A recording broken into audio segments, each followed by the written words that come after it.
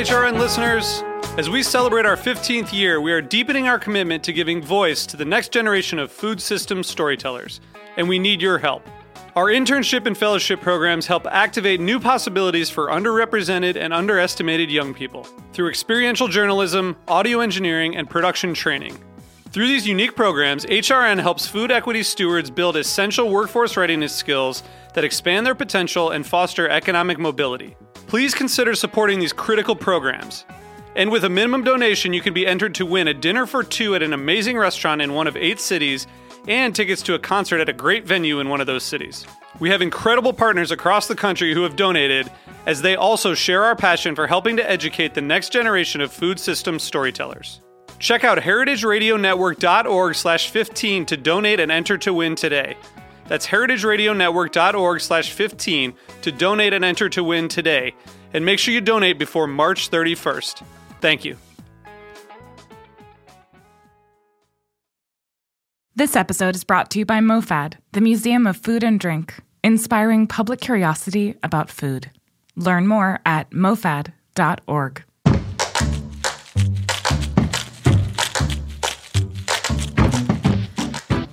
Borders seem to be all over the news lately. You've got trade wars, Brexit, and of course, Trump's wall. This week on Meat and Three, we're exploring how borders are created and blurred in the world of food. We try to focus a lot on the fact that they are chefs by nature, that the refugee thing is just a status for them.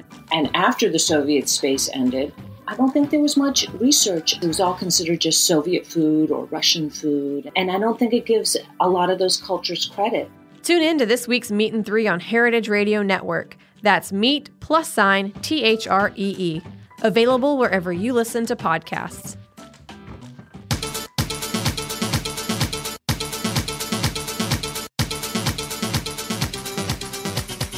Hello, Heritage Radio Network listeners tuning in from 150 countries around the world, about a million listens a month. And today, every single one of them, I'm sure, is tuning into Tech Bites, the weekly show on the Heritage Radio Network where we look at the intersection of food and technology. Typically, we have a lot of interesting guests in the studio, but this show's a little bit different. In January 2019, I moderated a panel at the General Assembly on the future of food, and it was such a great conversation, we decided to record it, break it into 2 parts, and play it for you here on Tech Bites. Last week, we aired part 1. Today, we are airing part 2. The panel is comprised of representatives from some really great food tech companies like MealPal, The Farmer's Dog, Martha and Marley Spoon, Slice Life, and Food 52. So stay tuned for part 2 of General Assembly, The Future of Food. Just out of curiosity, go down the line. Are you a food person or a tech person? I don't know if I can answer that. I'd say I'm more of a tech person. Okay. Food for sure. Yeah. Food. Classic cheese person. Not plain, it's classic cheese. I'd say I'm a food person before tech. Yeah. That's good to hear. The hope always, and I think one of the focuses of the show that I do is that ultimately we always hope that technology is going to help get you to a good food experience in real life. So, anything coming up in terms of real life experiences? I note that Food 52 is an online community, but you do the in-person events. I notice walking around the city, I see so many pop-ups of companies that are online that now have in-person stores. Amazon has in-person stores. I saw this crazy Amazon pantry store in San Francisco. Has anybody heard about these or seen these?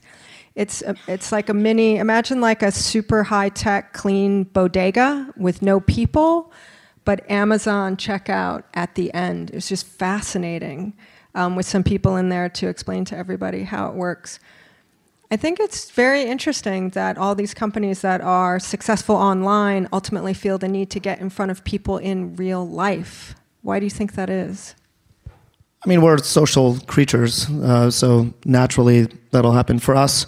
And my vision is to really look, pizza is the most social food possible. It's 8 slices. It's made to share. It's really the center of many so not parties. Neapolitan. Fair. And my vision is just to throw the biggest pizza party on the planet. And Guinness Book of World Records. Do we know what the biggest? No, I don't pizza really party care about is? records. It's more just for fun. But I think we'll probably make that happen over the next. Well, it's coming soon. You'll hear about it. Ryan's gonna kill me. He's like, "What?" All right. Put it out into the atmosphere. So it's a bit tricky for us because part of our spiel is kind of the subscription, the direct-to-consumer subscription model wasn't something we kind of picked. It sort of picked us. We couldn't have the product that we have without a direct-to-consumer subscription model, because as soon as you start talking about retail environments is when you get into shelf-stable preservatives and really long freezing times and inventory management and a lot of waste. Whereas with us, we can kind of make the food to order because dogs are the perfect subscription customer. They eat with high regularity. They don't want or need much variety, unlike people. So they're really brilliant subscription customers. But it also allows us to predict way in advance how much food they'll need at any given time, and so we can reduce waste that way. At the same time, 80% of our product of dog food is still purchased in brick and mortar retailers. So we're certainly missing out on a lot of traffic and distribution and marketing potential. So we'll figure out how we show up in the physical world, but it's sort of core to our current product not to, in a way. I have a question, and it's not really tech related at all, but I'm just curious. I do not have a pet. I've never had a pet.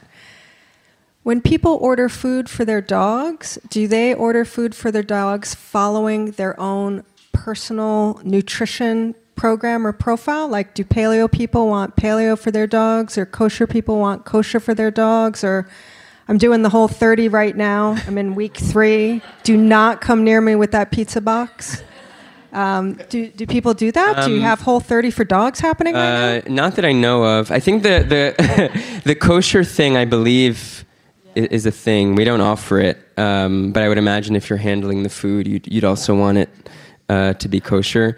We do see generally a parallel between people who care about their own health and well-being and what they're putting into their bodies. It's an easier sell for them to make that same sort of choice on behalf of their loved one.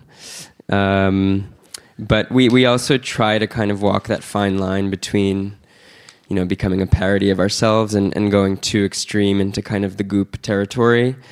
We want to acknowledge that dogs are dogs. They're not people. They don't necessarily need to, or in fact shouldn't be eating the exact same thing we do, but we think there's certainly a step up from the status quo of kibble.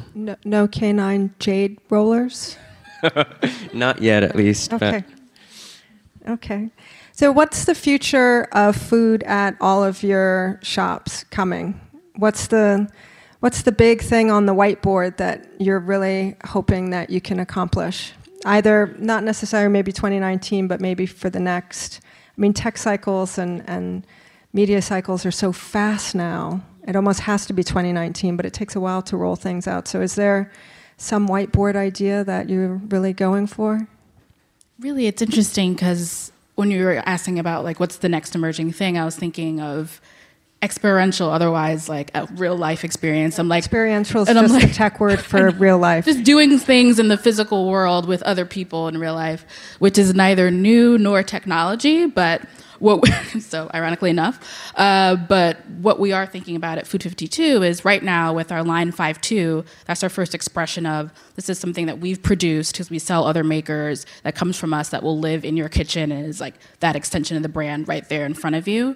And then continuing to think of like, what does that look like in real life? If you were to walk into food52.com in real life, what would that experience feel like?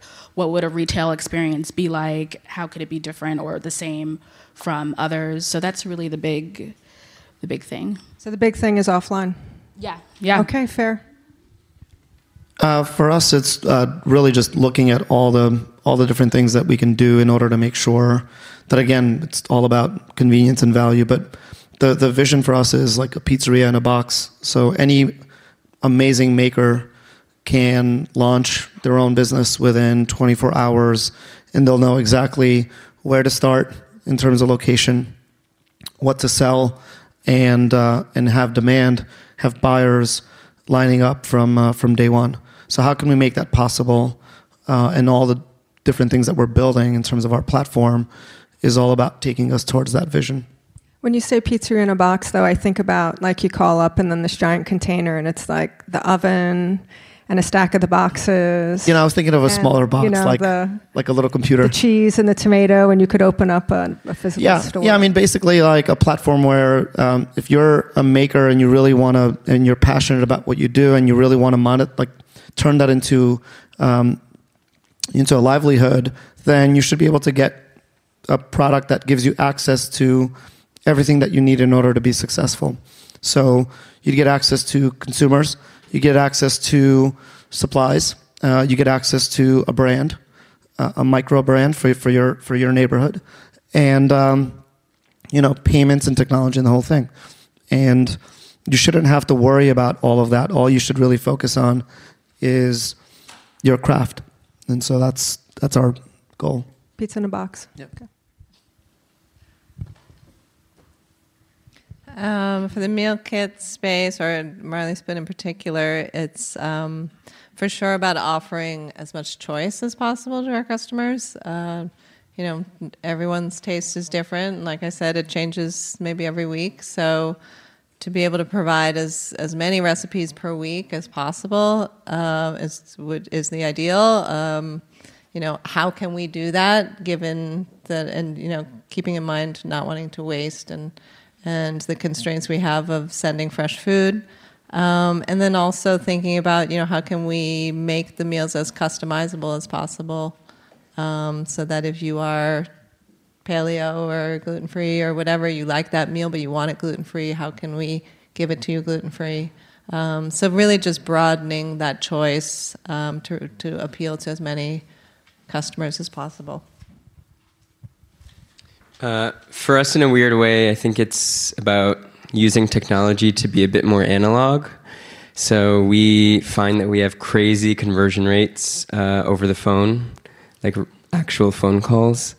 And obviously that's supported by various technologies, and we have an amazing customer support team. It's not a straightforward switch to change what you're feeding your dog. It's not a decision that's made very often.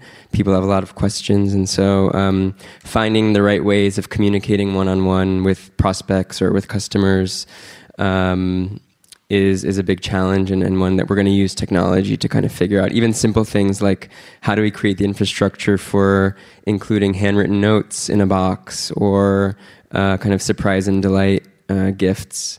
All of that needs to be enabled by and supported by and predicted by technology, but ultimately it's that kind of human, real gesture that's the end product. For MealPal, it's a couple things. One, it's launching new markets. So a couple weeks ago, we launched in Los Angeles, and today we launched in 2 cities in New Zealand, Auckland and Wellington, and we plan to launch a few more later this year. So we're at 19 right now. And also, to Jennifer's point, more choice. So adding more restaurant partners in our existing markets, bringing more good quality meals from our restaurant partners, sharing data about how customers are rating food back to our restaurant partners so they can keep getting better and making better food for their customers.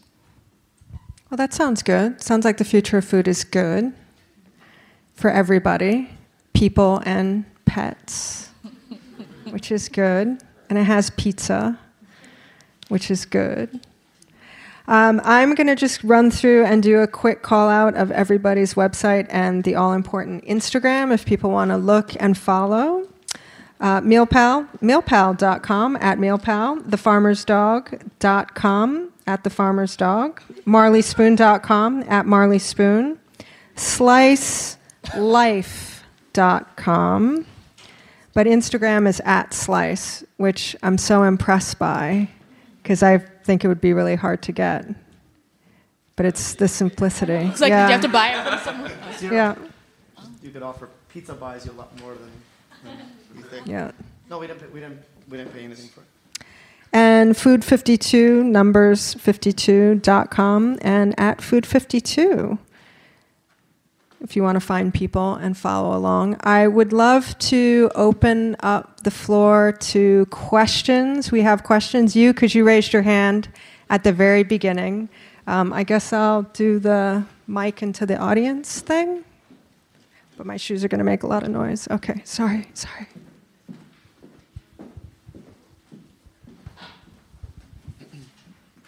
Hi, my name is Bobby, and I'm curious about in terms of whether it's expanding new markets or just growing the business. What kind of metrics or what kind of things do you all look into for each of your individual businesses when thinking about growth? Because growth isn't the same for any company at all. Yep. For us, it's pretty simple. That we look at one major metric, which is what we call GMV, which is gross managed volume. That means the amount of food sales that are passing through Slice.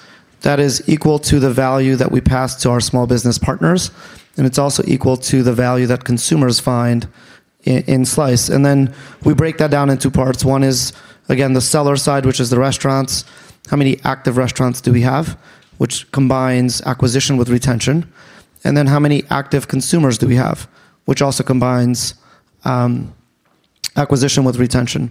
So, those are the three metrics we look at, and as long as all three are kind of going up and to the right, then we continue to grow and scale.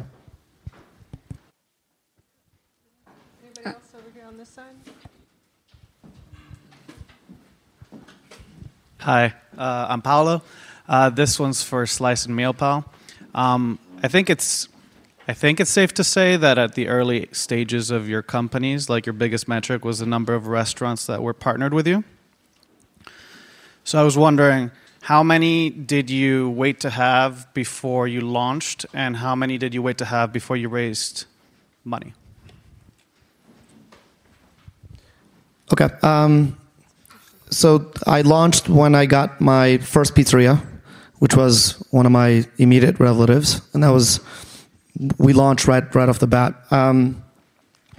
There's the chicken and the egg problem in marketplaces where you have sellers and you have buyers. Which one comes first? And usually, you want to tackle the one that's more difficult to get first. For most people, getting pizzerias on board is still today very, very difficult. For me, getting the first 30 on board was very easy because they were all family members, and if they didn't join, they were no longer family members, so I had no choice. And then, as I mentioned earlier, I actually bootstrapped the business for 6 years. So I didn't raise a penny of capital until September of 2015, and I launched in 2010. And even when I raised, it was a profitable business, and I raised $1 million from the founding team of Seamless Web simply to get them on board and really just vested into the business because I wanted to tap into their network in terms of talent. So that was sort of the trade-off for me. But we're growing really, really fast, and our goal is to sell and to really pass over $500 million in value to small businesses this year, and we've done that with less than 20 million raised ever. So I'm really, really proud of that. How many did you have though when you raised that money? We had 3,000 restaurants on the platform, but by that point it was. I could have if I wanted to raise, we could have probably raised once we got to about, call it 200 restaurants. I'm sorry, I don't know the answer to that question because I wasn't the founder. But typically, before we launch into a new city, we get about 100, 150 restaurants before we enter. Hey, my name is Praise. I had a question for Marley Spoon. I would assume that one of your key metrics is cost per customer acquisition.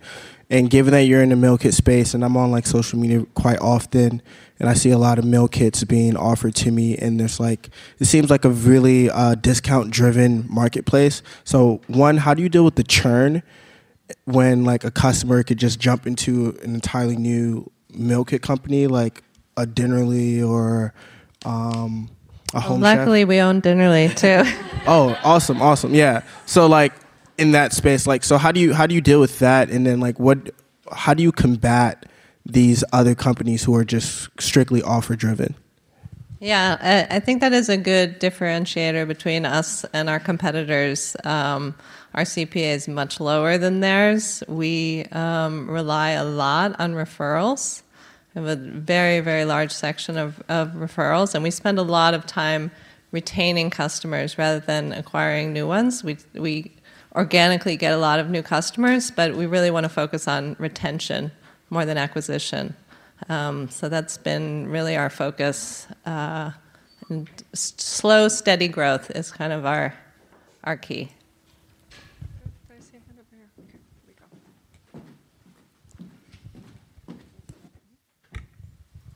Hi, my name is Joanna. I work within the financial services industry where our audience for U.S. financial advisors is 300,000. You can't really grow that base, so it's a matter of targeting the same audience in different ways. And you spoke a little bit about this, but I was curious if you could elaborate, or anyone else on the panel, on how much you're focused on acquisition versus retention and how your strategies differ within each. Our focus is all on retention. I mean, if you're not able to really provide what the customer really wants and loves, and something that a customer is going to come back and use your product based on just how well you're executing, then adding more to the top of that funnel is just kind of silly in my point of view. We had a problem early on because we didn't really have much of a product. We just had this like website. We didn't have an app until 2017. And so we had a real retention problem early on, and it was just kind of self-inflicted. And, you know, I didn't even call it a leaky bucket. It was like a tube. It was like everyone coming in and just coming out. And until you really create a product, because retention is not about the metric. It's about the fact that you've created a product that people want. And if you haven't created something that people want, then you shouldn't go and tell other people about it. And so that's how we look. But any business, if you have a business and you're here, focus on retention first.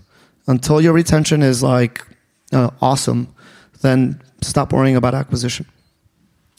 Yeah, I'd probably just add to that, because at Food 52, because we're also a content brand, we have the benefit of having this highly engaged, owned community across our platforms that we talk to over and over and over again, and thinking about going back to like being data driven as well, looking at things that or data guided, I should say, looking at things that have performed well in the past, how can we repackage them, but then also having that delight factor in how we package up information. And I would say similarly, like I've been at quite a few startups. We're not spending millions and millions and millions of dollars out there in the marketplace on acquisition either. We're really focused on, when people become a part of our community and they're attached to what we say and our aesthetic, we really are able to keep them around and continue to engage them through content. And we've found that in the digital marketing that we do that's paid acquisition, we really are leveraging our content to bring people through. It's kind of like the top of the funnel for us, whether it be a recipe video, there may be some light product placement, you create an account, you follow us on Instagram, and then those our variety of channels become a way that we can continue to engage you, and which may lead you to your first purchase, and then from there you're kind of ours. So.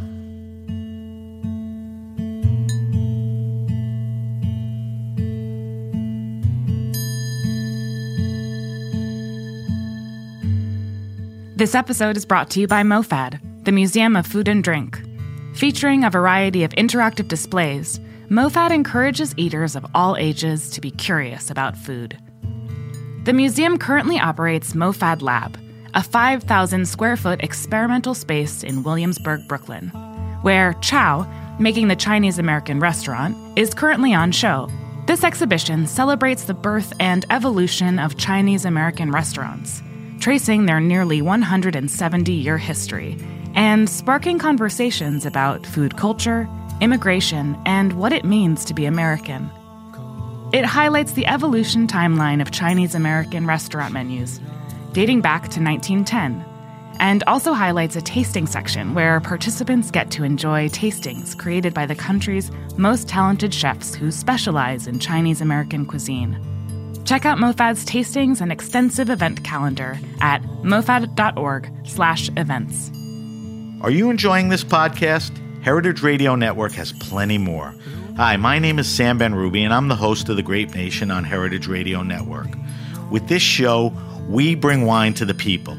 Each week, we bring the best guests in wine on, taste different wines on air, and invite our listeners to taste with us. You'll find our approach to wine decidedly unsnobby. You can find The Grape Nation wherever you listen to podcasts and on heritageradionetwork.org. Hi, I'm Sterling. A lot of you talked about growing choice for your customers, but when we think about the future of food, there are already a lot of environmental and economic costs associated with food. So do you think about, like, not to continuously attack avocado toast, but how we can get New Yorkers to stop eating avocado toast or avocados, but still give your customers and more choice and grow your businesses?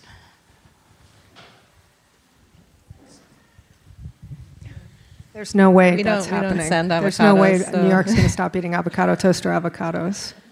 I don't think there's avocado toppings for pizza, so I'm getting I mean, I think the only way you can do that is if you create like one of those romaine lettuce salmonella scares, one, or two, just tell everybody that it makes you really fat. I mean, we've seen really great engagement around content about how to reuse food waste and food scraps. We had a whole series about that people really latched on to. Even in the products in our shop, you know, of course we want people to shop a lot, but we're really mindful about anything that's reusable. Like we sell beeswax wraps, glass straws, those kind of things. And we really don't want them to be throwaway things or things that you can't reuse or use over time. And we've seen our community really gravitate to that idea. And we've had a standalone series, but it's also, we've integrated them into recipes. We have a sort of like a sub-brand called Genius Recipes. And we had a recipe where we used the whole orange, including the rind, and in the cake, and it was amazing. I tasted it; it was really good. But things like that and ideas like that, we tend not to be too prescriptive about being a locavore, but we do find that we have a community that's really drawn to that and want to give them options around easily kind of incorporating that into their cooking life. There's another question over here. Thank you. Hi, I'm Piper. I work in the financial industry. And when we talk about technology solving a pain point or meeting a need, one of the challenges that I have found is getting some of the older demographics to adopt and engage with that technology. Have you experienced that same situation? What are your strategies to sort of overcome that, or do you ignore that demographic altogether? Yeah, we actually, so that resonates really closely with me because we're partners with pizzeria owners that are generational and really lack technology and actually don't necessarily embrace it. So we've embraced that. So we've embraced the non-technical aspect of local pizza and found ways to really make sure that we deliver convenience and value and speed to the consumer by creating a very non-technical solution. So to give you an example, about 40 to 50% of our orders are transmitted via fax within probably 30 seconds. So there's fax API, the fax industry is alive because of local pizzerias. So we'll do that. There are some restaurants where we literally phone in the order. So you'll order online, and we have a team in Europe that'll phone in the order traditionally. And we do that only for a short amount of time. I really believe in this theory called, I don't know if you've heard of Raymond Loewy, who is the father of modern industrial design. He's got this theory called Maya, which is most advanced, but it's got to be yet acceptable. And so one of the problems with technology is it's not acceptable. It's advanced, but not acceptable to the small businesses. So we just find ways to make sure that we embrace the non-technical factor. Then once they get value, we can implement anything. Once a restaurant owner sees 200, 300 orders from Slice on a monthly basis, which equals, $6,000 to $10,000 in business, then you say, hey, we're going to give you this little technology device that's going to make this a lot easier. They're not going to say no to that. But yeah, we will say yes to no technology without a problem. That's our way of solving it. The farmer's dog is often labeled as a millennial brand in kind of headlines and by journalists, but millennials are actually a small minority of our customer base.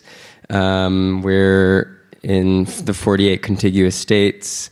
I mentioned some of our kind of more analog tools, but those help, right? If someone has a question, they can call us or email us or use a format they're more comfortable with. We try to make the sign-up process as engaging as possible and kind of intuitive. But at the end of the day, we're making a physical product, and so once someone gets over the hurdle of that first order, they get their delivery, they get it, hopefully, and then the technology sort of becomes invisible after that point.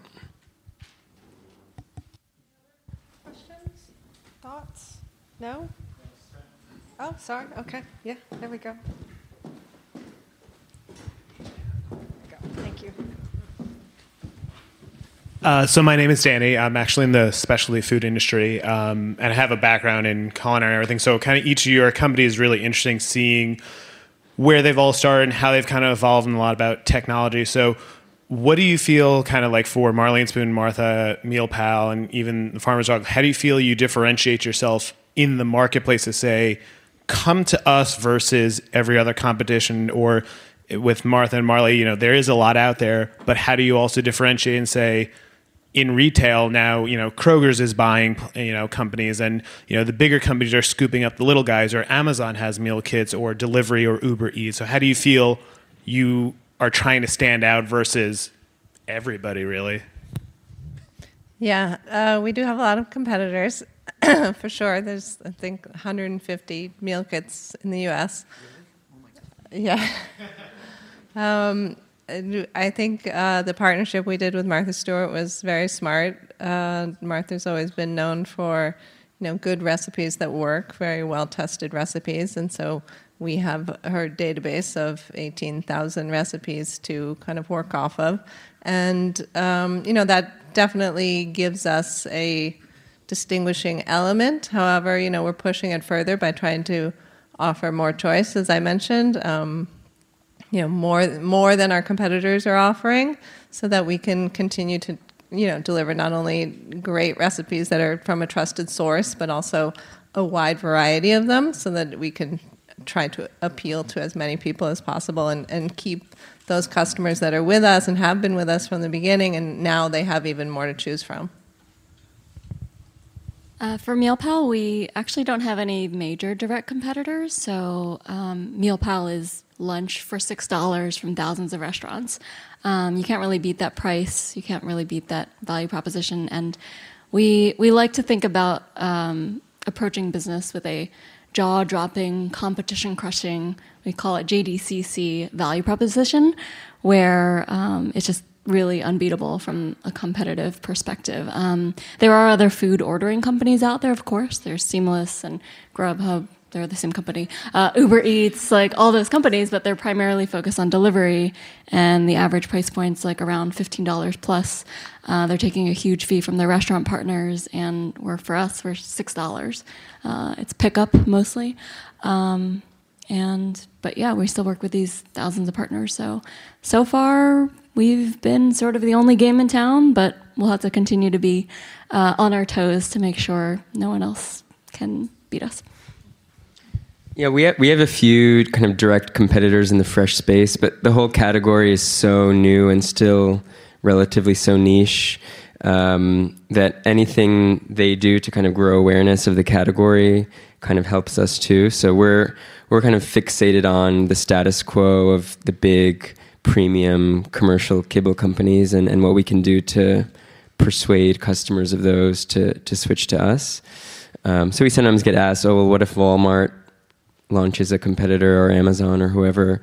And obviously that would be a little bit scary, but at the same time, it would do wonders for kind of the awareness of fresh food as an option for dogs. And then we just have to have confidence in kind of quality of our product, the logistics, and our customer service experience to kind of capitalize on that category building.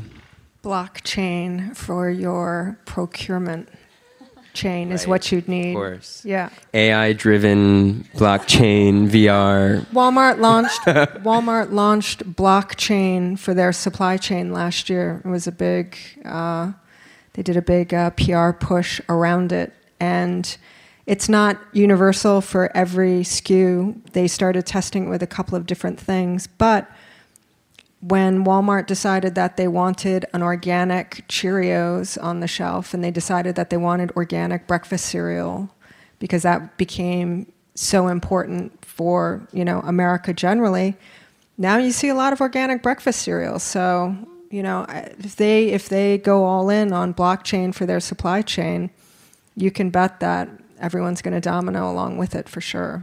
But does the end consumer kind of experience the Well, you look at what happened with romaine lettuce and salmonella. That's blockchain can help solve those types of problems when it comes to foodborne illness and tracking from one supplier to the next. Right now, a lot of the food chain people don't know. So it would solve on a larger scale potentially earlier warnings at earlier points for things like foodborne illness, and you'd be able to really pinpoint it in a way that you cannot now. So the question I always have about that is, doesn't it still ultimately, though, depend on human input at the very beginning? So someone has to manually kind of say, this diamond is not a blood diamond or whatever. Well, not in the food chain. I mean, it also just has to do with when you transfer a product from one place to another. So you grow the romaine lettuce in California somewhere, and when it gets on a box, it gets barcoded into going into a place, and then it goes to the facility where it gets washed and gets packaged. And some of it goes to Walmart, and some of it goes to Trader Joe, and some of it goes to, wherever. And then it disperses into the wild. And right now they can't follow where anything came from because it's all paper or it's non-existent. I did a show on blockchain. With IBM Food Trust blockchain group. It was fascinating. It was super geeky. He was a great guest. He brought me IBM blockchain socks as a gift, which is good. Yeah, excellent. But it's a fascinating thing, the blockchain, for sure. Any other questions? Oh, okay, in the back. You actually kind of answered a portion of my question, because you mentioned iPhone a couple of times, how it's 10-year anniversary and whatnot. My only experience in food is really eating it. So since you guys are in the industry, I'm curious, based on your network and your experience, if you see sort of a trend that's possibly coming up that could revolutionize the industry the same way iPhone had, where it completely changed what people wanted, right? Because CDs were the thing, and all of a sudden they weren't, and it completely crushed that whole industry. Is there anything that you can think of or that's been coming up and whatnot? I'm just curious. Thanks. I think jumping to the conclusion that the iPhone, the possibilities that are there in front of us within the iPhone are kind of behind us. Making that assumption, I think, is a huge mistake.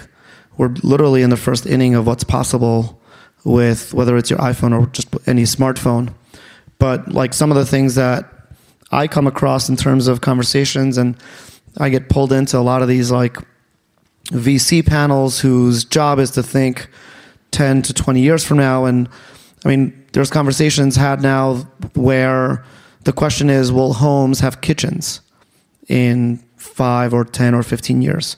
If food is so accessible and almost immediately available, and it can come from, again, any one of these companies here, then the question is, do you need a kitchen in the home? And if you don't need a kitchen, then you don't need a garage, because cars are all autonomous, and so what do cities look like over time? And maybe you don't need a home, because WeWork right downstairs now has a location. Now they have WeLive, and all of a sudden you're starting to question literally like life. So I think, again, the thing for me is like assuming that the iPhone, the capabilities and the things that will happen centered around the iPhone are kind of behind us is a huge mistake. Super early. I mean, we were talking earlier. A lot of the brands that you see on Seamless and Uber Eats don't exist. They're just brands that only exist on the app. There are over 2,000 brands on Uber Eats that are literally brands that only exist within the Uber Eats product. Because it's basically some burger restaurant, and because they have a fryer, Uber Eats said, hey, we're going to give you this chicken wings brand only on Uber Eats, and all you have to do is just make chicken wings, which they already do anyway. And so now that burger restaurant has 2 brands on Uber Eats, but it's only one location. Then why stop there? So they created a 3rd and a 4th. So now these locations have, like, what you pass by as one sushi restaurant probably is 4 brands for you on Uber Eats. And you have no idea about that. Like, you would never know.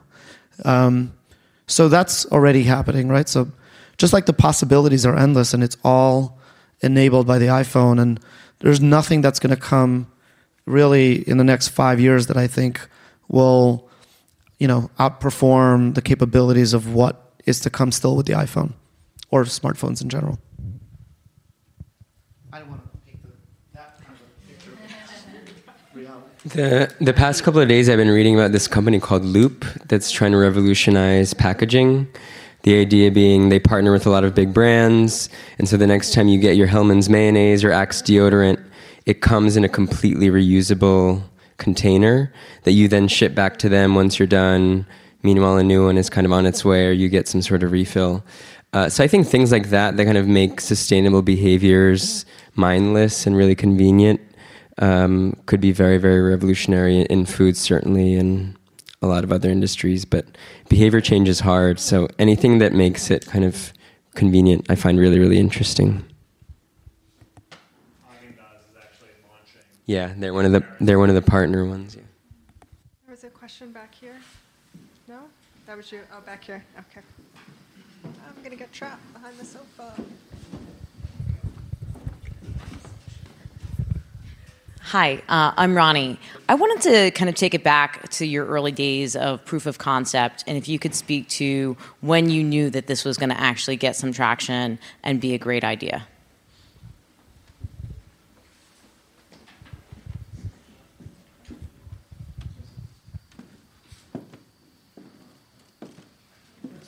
Talking too much. For me, I like to study before I jump into something. So I had a tech support business prior to Slice that I launched right out of school that I eventually franchised as a model because I've always believed in the power of many, the power of community, and how do you work together to make sure that you can deliver a better end user experience. Through that, a lot of friends and family wanted me to build websites and online ordering systems for them. And, it sounded all pretty good, but they all kind of sounded pretty similar in their asks. But I still, I think I took a good 8 to 10 months studying the pizza category and what are the differences. And so what I found was that the big chains, although they make up the minority of the industry in terms of revenue, over 50% of their transactions were digital. And then the small business segment makes up 3/4 of the industry, and over 95% of their transactions are offline. And so that's the gap that I realized that I saw that was really, really just my green light to move forward. And then, built a couple of websites, but it was still kind of it was a website company basically. And then once we launched My Pizza, the biggest question was, okay, we have the sellers, we have the pizzerias. How can we get the buyers? Because you have the whole chicken and the egg problem. And it was all about talking to owners and just asking them, how do you get customers today? And then going to customers and saying, how do you find pizzerias today? So many of them said, well, we get customers by printing all these menus, and they print them at like 25,000 of them at a time, and then they'll mail them out, and you get menus in your mailbox. And again, like, Manhattan's unique because pizza industry is predominantly suburban and like small town. Vast majority, over 90%. And so in the suburbs, like, that's what still happens. You get a menu in your mailbox once every quarter, and usually from like a couple of different spots. And then you ask customers, how do you find out about pizzerias? And they're like, I go on Google and I search for Joe's Pizza, and I find the phone number there. I try to find the menu, but usually they'll mail it to me, and there was a disconnect. And so first thing we did was we just put like the websites on every single menu printed. But the real big aha moment was when we started enabling these micro brands, these pizzerias, with a digital presence and publishing that across the internet. So I made a deal with Google. Made a deal with Facebook directly, so that anytime a pizzeria would be turned on Slice, it would automatically then be found across the internet. And that was just unstoppable. And that allowed us to really scale. And from that moment on, it was just about, okay, how many restaurants can we get on board? It took 2 years. I think MealPal had a very different story. So the founder is Mary Biggins. She was also the co-founder of ClassPass. And I guess for her, she would be going out to restaurants to pick up her food, and she'd think, like, how do I make this a better experience? How can I get, like, a cheap, convenient experience and still have delicious food? Why do I have to be paying this much money? Why do I have to wait in line? So she honed in on those pain points, and then she drew back to her home experience. So when she was growing up, she grew up in a big family, and her mom, the way she would make food for all the kids is basically to make a big batch of food and serve the same meal to everyone, no customizations. So she was like, maybe I could try this out with a meal subscription. So kind of similar to ClassPass, where it's a subscription service, but with restaurants. So she signed up a bunch of restaurants on the platform, created a very, very low, MVP website, and launched it in under a couple months just to see if people would respond, if people were interested. After seeing some traction there, then she saw that there was life there and blew it out further. So now we're in 19 cities. But it was really her mentality is to just build an MVP, see what the customer response is first, and then figure out if you want to invest more time in building the product. So very, very different. A couple months instead of a couple of years. A lot more money. I can kind of tell you a little bit about my story. So Marley Spoon is a Berlin-based German company. We're operating in 6 countries worldwide. And so I was brought on to start the U.S. branch. And this is 4 years ago, and meal kits were definitely not very well known. And to me, I had no interest in a meal kit because I knew how to cook, and I cooked all the time. So why did I need a service to send me food when I love to shop and I love to cook? And I create my own things, and so it wasn't for me. And oddly thinking back, I really didn't get it. I didn't really believe in it. And then as I started to build the brand, it became this thing that I started to really rely on in my personal life. I was getting the boxes every week and realizing what a giant problem this was solving for me and how much time it was saving me. And all of a sudden I realized this is not just for inexperienced cooks, it's for experienced cooks, it's for everyone. It's a game changer. And then just to watch the growth as we grew from our tiny little facility in Long Island City to 3 giant facilities throughout the country and servicing pretty much most of the zip codes in the U.S. In a very, very short amount of time. It just, I got it personally, and I got why everybody else was buying into it as well. Any other last questions? Anyone? Bueller? No? Okay. Well, it's about 20 after, so we're good.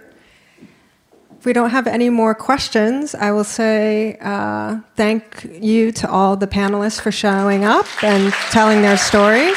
Great.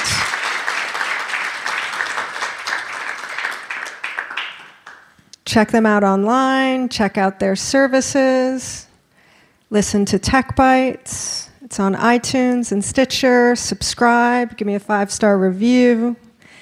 come on and listen to the episode I did with Ilar and the founder of Food 52, and also the seminar from General Assembly from last year I broadcasted in 2 episodes. So this will also be broadcast later this season as an episode of Tech Bites.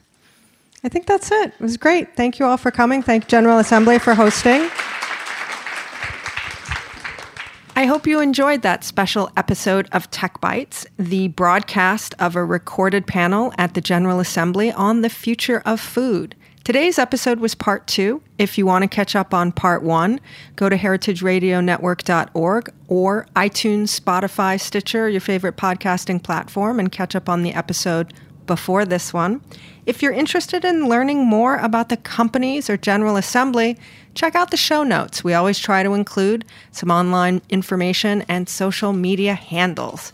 If you love this episode, come back and see us again next week. Tech Bites airs every Thursday at 11 a.m. Eastern Standard Time at heritageradionetwork.org. I'm Jennifer Leuzzi, your host and producer. The show is engineered by Jeet Paul, and our amazing techno theme song, Nomad a CPU Track, is by DJ Uptown Nico. Thanks for listening, and see you next week. Thanks for listening to Heritage Radio Network, food radio supported by you. For our freshest content and to learn more about our 10-year anniversary celebration happening all year long, subscribe to our newsletter. Enter your email at the bottom of our website, heritageradionetwork.org. Connect with us on Instagram and Twitter at heritage_radio. You can also find us at facebook.com/Heritage Radio Network. Heritage Radio Network is a nonprofit organization driving conversations to make the world a better, fairer, more delicious place. And we couldn't do it without support from listeners like you. Want to be part of the food world's most innovative community? Subscribe to the shows you like, tell your friends, and please join the HRN family by becoming a member. Just click on the beating heart at the top right of our homepage. And thanks for listening.